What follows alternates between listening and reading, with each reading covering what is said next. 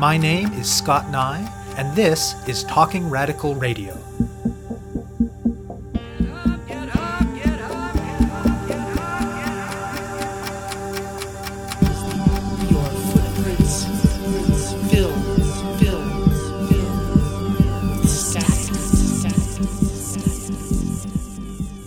Talk about the inequities that Asian Canadians face in all types of sectors. We are lacking a lot of data.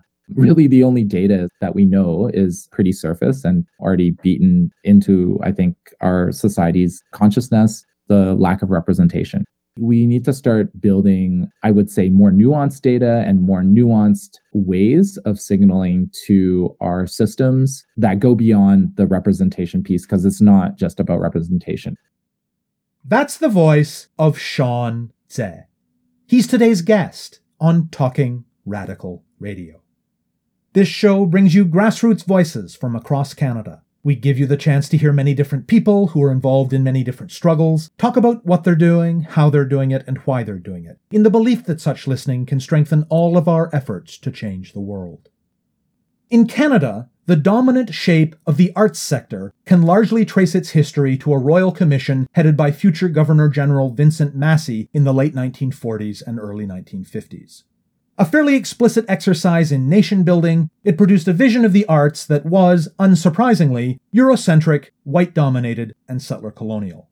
A lot has changed since then, as institutional and funding practices in the arts sector, not to mention the nation more broadly, have been challenged and changed by the relentless work of Black, Indigenous, and racialized people, and by a range of people of all backgrounds with a different vision of belonging and thriving in Northern Turtle Island. Nonetheless, much work remains to be done to realize a vision of the arts in this country that is fully equitable, inclusive, and just. Sean Tse is an artist, filmmaker, and community organizer based in Amiskatchewan, also known as Edmonton, Alberta, in Treaty 6 territory and the Métis homeland. Tse grew up in Toronto. He was always very involved in music and theater, and he attended film school. But he didn't have any insider connections in the industry, and he didn't see a lot of space for stories based on racialized experiences back then. So after graduating, he decided to become an educator and spent a decade teaching English in various places in Asia. It took the revolution in high-quality, affordable digital technology to bring him back to filmmaking. He moved back to Canada and launched his own production company, Fallout Media, in 2016. A lot of his filmmaking work has happened in community-based settings, often in collaboration with nonprofits, newcomer organizations, and arts-based organizations, and often grounded in Edmonton's Chinatown. Through those relationships, he learned a lot about a range of social justice issues and inequities, and they became an increasing focus for him. Today, he sees much of what he does as bringing together art and filmmaking with community organizing. In 2019, Tse heard about a Montreal-based organization called Festival Accès Asie that was hosting an Asian Heritage Symposium, bringing together people from across Canada involved in various kinds of community work in Asian Canadian contexts, and pretty soon, he got involved in the working group that was guiding it. A little later on, through the symposium itself, through written surveys, and through consultations with community organizers and with arts organizations in lots of different Asian Canadian communities, this informal group began to develop a more robust sense of what Asian Canadian artists need, primarily, according to their findings, visibility and connection. So, with Festival Accès Asie as the lead agency, they applied for and got grant funding to produce an online platform to meet those needs called the Can Asian Arts Network. Much of the work of developing the platform was technical. It involved taking their insights into community need and figuring out how to implement a useful and accessible online space to address them. A key element of this site allows Asian Canadian artists to make searchable profiles, including in-depth discussion of their arts practice and a portfolio. In conjunction with the site's other tools for sharing content and for focused collective conversation, they hope that this will facilitate the growth of networks of artists across different communities and contexts. They hope it will also make it easier for Asian Canadian artists to find and connect with opportunities. In the platform's vision of justice and equity, a key priority is contributing to reconciliation and decolonization, including by catalyzing related conversations in Asian Canadian arts contexts and bringing Asian Canadian and Indigenous artists together for discussion and collaboration. In 2023, the network will be hosting 16 digital literacy workshops, as well as other events to help Asian Canadian artists build their knowledge and skills. And the broader vision is to have the online platform of the Can Asian Arts Network and the periodic in-person Asian Heritage Symposium do complementary work, all the while continuing to evolve as the needs of artists and communities shift, and hopefully contributing to the larger ongoing work of developing an arts sector in Canada with a broadened understanding of the arts and more just and equitable practices. I speak with Tse about the development and work of the Can Asian Arts Network. Hi, my name is Sean Tse, he, him pronouns. I'm based in Amiskwaci, Waskahikan, also known as Edmonton, Treaty 6 territory, Métis homeland. I'm an artist, filmmaker, community organizer, and doing a project called Can Asian Arts Network, which is a platform bringing more visibility to Asian Canadian artists across our country. I've always been very active in performing arts. I grew up in a home where music was a big deal. So I played a lot of music and then was part of doing a lot of theater growing up. And then eventually I found my way into film through film school. I think film is my core practice right now. The path into film, there was kind of a side turn because after I graduated, I ended up going to Asia to teach English. It wasn't until really the digital age that really developed closer to the end of my time in Asia where I started getting back into film.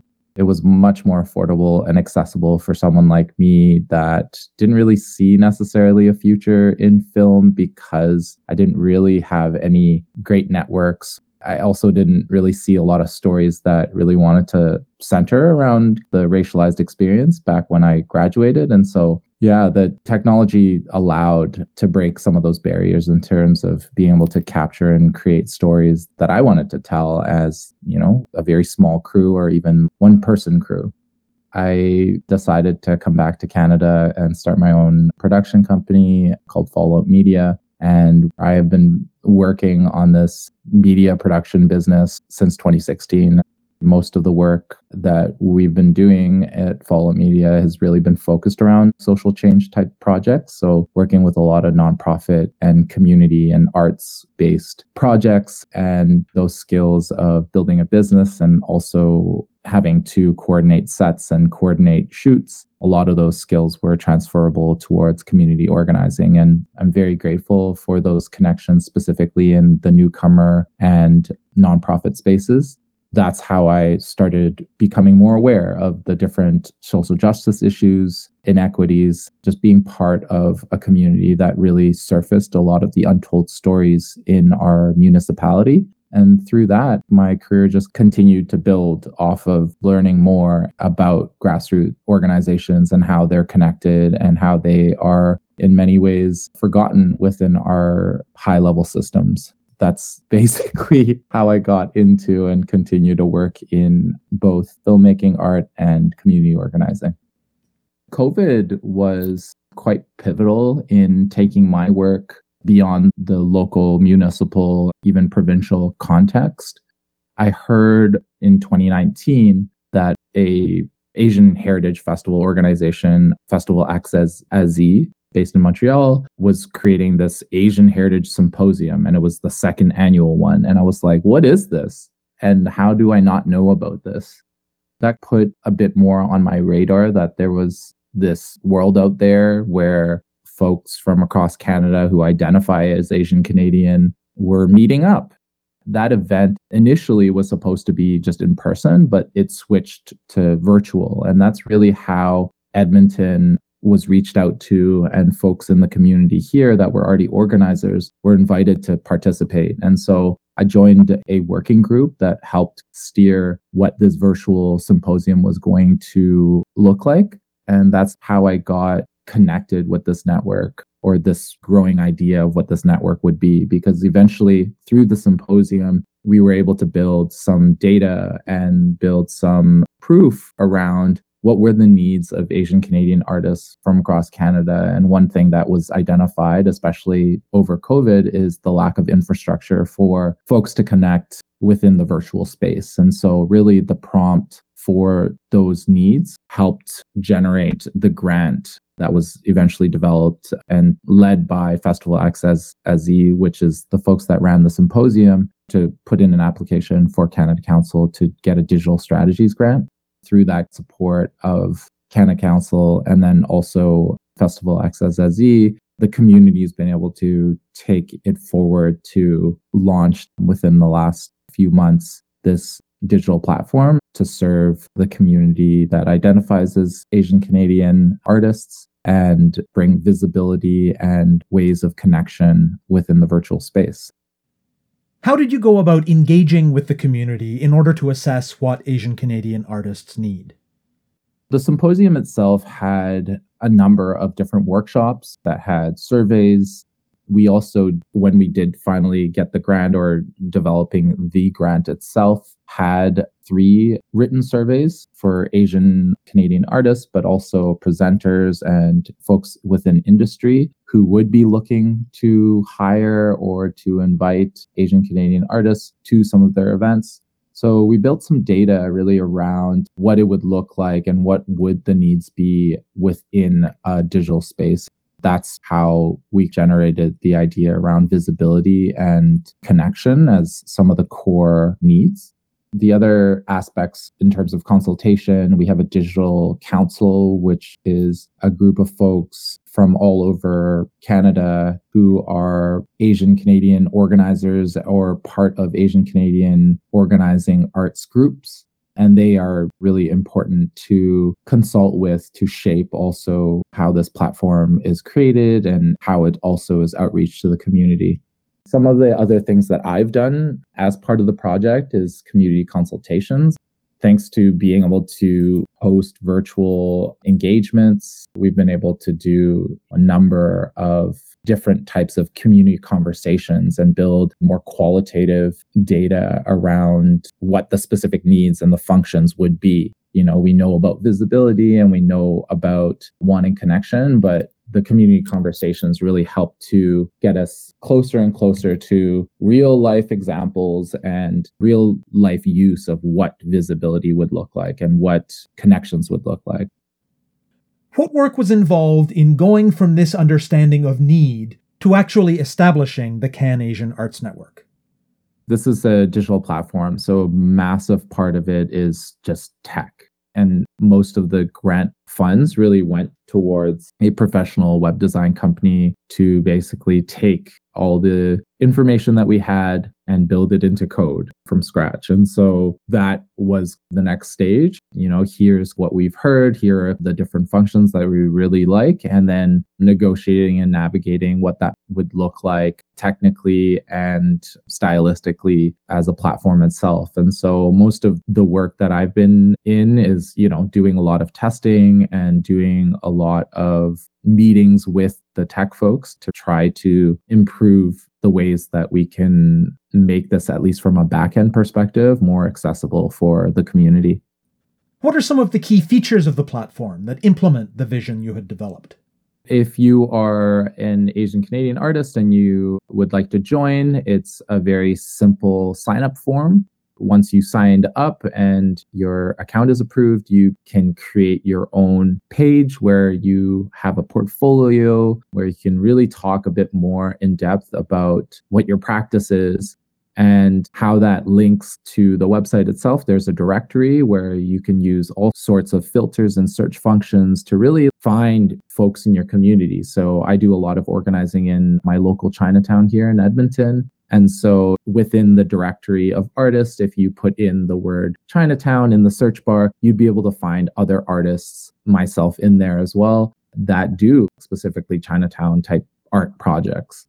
So that's a really, really important tool and function of visibility, because I think that, and this kind of relates more to my own personal journey in arts, a huge part of me staying within the Chinatown organizing is being able to build connections outside to other folks in their Chinatown. So, you know, I've connected with people in Montreal, Toronto, Vancouver, and these kind of connections have allowed me to share notes and think about certain tools and different strategies in thinking about community organizing in Chinatown here. So those are the types of concrete ways that I can see these kind of connections being built with other artists, is that naturally you're going to find folks that you didn't know in other parts of the country that are doing potentially similar types of themes or topics or practices. And on the website, you'll be able to either message them or create a group or create an interest group. And that's other ways of connecting.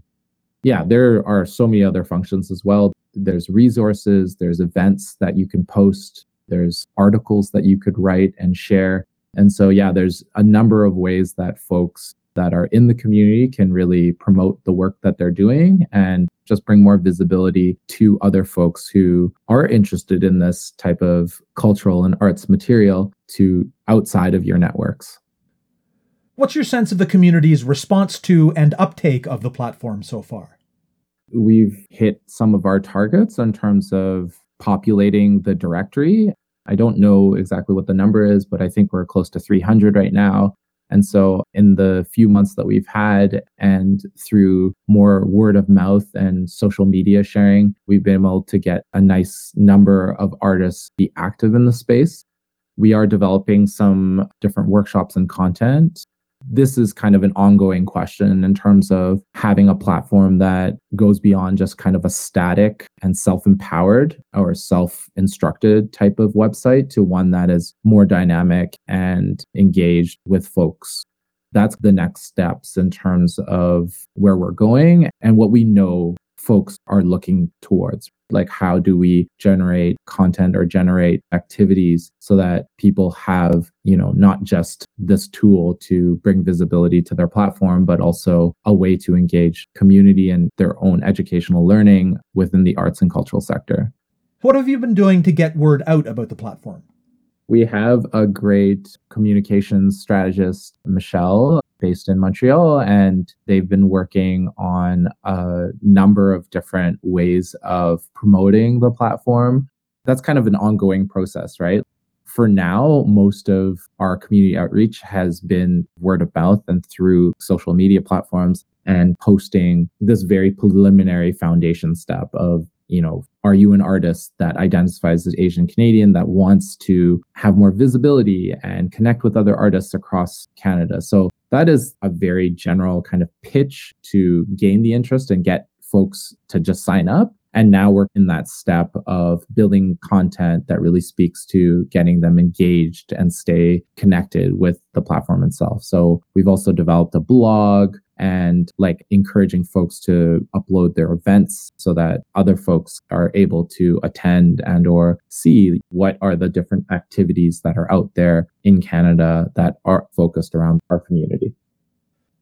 What are the paths that you see connecting the functionality of the platform and the things it brings to the community around visibility and connection to the larger challenges that Asian Canadian artists experience in terms of, their work and the broader arts community and the Canadian context as a whole? I think there's a number of things. Reconciliation or decolonization is a really important framework right now within the platform itself. People's experiences within the Asian Canadian community are varied, right? And I think in Canada as well, everyone is either learning or has already developed specific practice and how they're engaging within the Truth and Reconciliation Commission and the 94 calls to action. So we have put that front and center as a way to really prompt our community to also recognize there's work for us as a community and as individuals to really engage in how are we in solidarity with Indigenous community. And so that, I think, is one of the really important emphases that we've really established as part of the core to why we're doing this work. And to be very clear and honest, because of our lack of, I would say, community knowledge around this, we're working towards this. We need help, right? And so that's why we have an Indigenous consultant really helping us think about not just what a platform would look like in talking about decolonization, but also within the consultation, but also the content that we are producing. How are we making it so that it's not just a tokened concept, like you can have your land acknowledgement and stuff like that, but what are the very specific actions and what are the concrete ways that we are furthering this conversation around Indigenous sovereignty and intercultural solidarity? some of the content that we are building right now is around bringing together Asian Canadian artists and Indigenous artists to talk about what it is to work together interculturally. Those talks will be released in the new year, but these are some of the ways that we're navigating these new futures and these new places that really, really we need to invest in. So that's one big one. Some of the other ways I would say we talked about changing paradigms around the way that we look at arts. There's a hope for a different language when it comes to who is an artist. One of the biggest things that we know from our consultations is kind of this homogeneous labeling of what art or an artist is. And that is very much dictated by our governments, our arts councils, and our federal, provincial, and our municipal granting agencies in arts. For a lot of folks who are artists, they rely on these high-level decision makers and gatekeepers to tell us who is an artist and who is not an artist. And I think culturally speaking, especially if you're a person that's practicing, a cultural-based type of art, like if I was playing guzheng, like there's no school here for specifically getting some sort of university accreditation for that. And so does that make me not a professional artist if I've trained in guzheng for 20 years? So I think that there's parts of that we're also trying to hopefully make some paradigm shifts on what is accessible or what is considered art within Canada. There are folks that are constantly going onto the website that say, why isn't this practice more highlighted? For example, spoken word poetry. Why isn't that a title? There is a lot of potential barriers to even wanting to sign up for something like this, because there are a lot of different artists that have different labels or different types of ways that they want to express themselves and consider themselves artists that potentially this platform does not yet unearth. So that is an important part of the work that we need to do, is not only signaling to our high-level systems that the artists within our community have signaled that they don't necessarily feel included, but how do we also include them and then also be a voice, making sure that the arts sector is accessible to them. Segueing into the more high level, for the most part, our world is very data-centric. So when we talk about the inequities that Asian Canadians face in all types of sectors, we are lacking a lot of data. Really, the only data that we know is pretty surface and already beaten into, I think, our society's consciousness is the lack of representation, right? There's a lot of conversation still around lack of representation. How do we increase representation? How do we get folks into roles that have more power? But yeah, we need to start building, I would say, more nuanced data and more nuanced ways of signaling to our systems that go beyond the representation piece, because it's not just about representation. There's a lot more that we can do when we think about structurally, how do we create safe spaces and spaces where folks do feel empowered to improve our systems? How do we take some of these criticisms that are within this platform and within this community and generate that to signal to our larger systems to say, these are the types of additional, I would say, a bit more complex ways of looking around how we can generate better systems. As an organizer myself, I'm really interested in seeing how a platform like this can really inform and make more complex and detailed feedback around how our infrastructures or our systems are changing and how they potentially could change to make things more barrier-free and accessible and inclusive. And building on that, what can you say at this point about the kinds of changes consistent with but going beyond the goals of the Can-Asian Arts Network that need to be made by arts funders and by mainstream arts organizations? I do think that institutions want to develop practices of change. I don't see that as one of the problems. It's just right now, when we talk about, gatekeeping and these high-level institutions, it's slow. It's slow because we need organizers on the ground to bring attention or to figure out strategies so that high level can understand it in a way that they can also see a way for them to engage and make changes. So there's a process, right?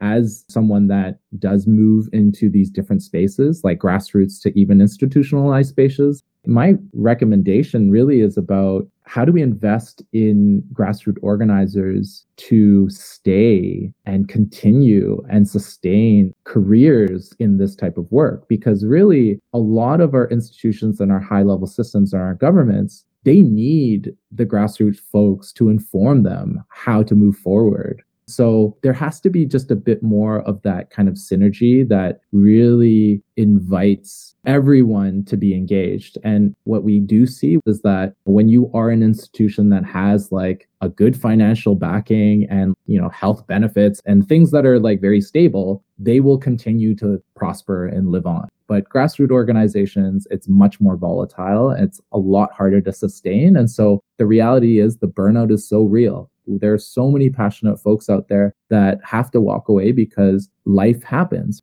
So how can institution and government and these more stable access points actually invest in grassroots partners that they've always partnered with to encourage them to keep going? What does the network have coming up in 2023? We have some really exciting digital literacy and community conversations that will be coming out in 2023. There'll be 16 digital literacy workshops. We are focusing on helping Asian Canadian artists learn about, business and arts, social media, the digital space, and also a really important theme, like I had mentioned before, decolonization. And then the community conversations will be invites to a panel, and we will talk about some of the gaps and some of the different topics that folks in the community have flagged. It's also been really exciting meeting up with all these really great leaders in not just the Asian community, but the Indigenous and the BIPOC community to see how we can move together when we talk about justice, equity, diversity, and inclusion. You have been listening to my interview with Sean Tse about the Can Asian Arts Network. To learn more about the network, go to canasianarts.com. To find out more about Talking Radical Radio, the guests, the theme music, and the ways that you can listen, go to talkingradical.ca and click on the link for the radio show. On the site, you can sign up for email updates or follow us on Facebook, Twitter, iTunes, SoundCloud, and other platforms. I'm Scott Nye, a writer and media producer based in Hamilton, Ontario, and the author of 2 books of Canadian history told through the stories of activists, published by Fernwood Publishing. Thank you very much for listening, and I hope you tune in again next week.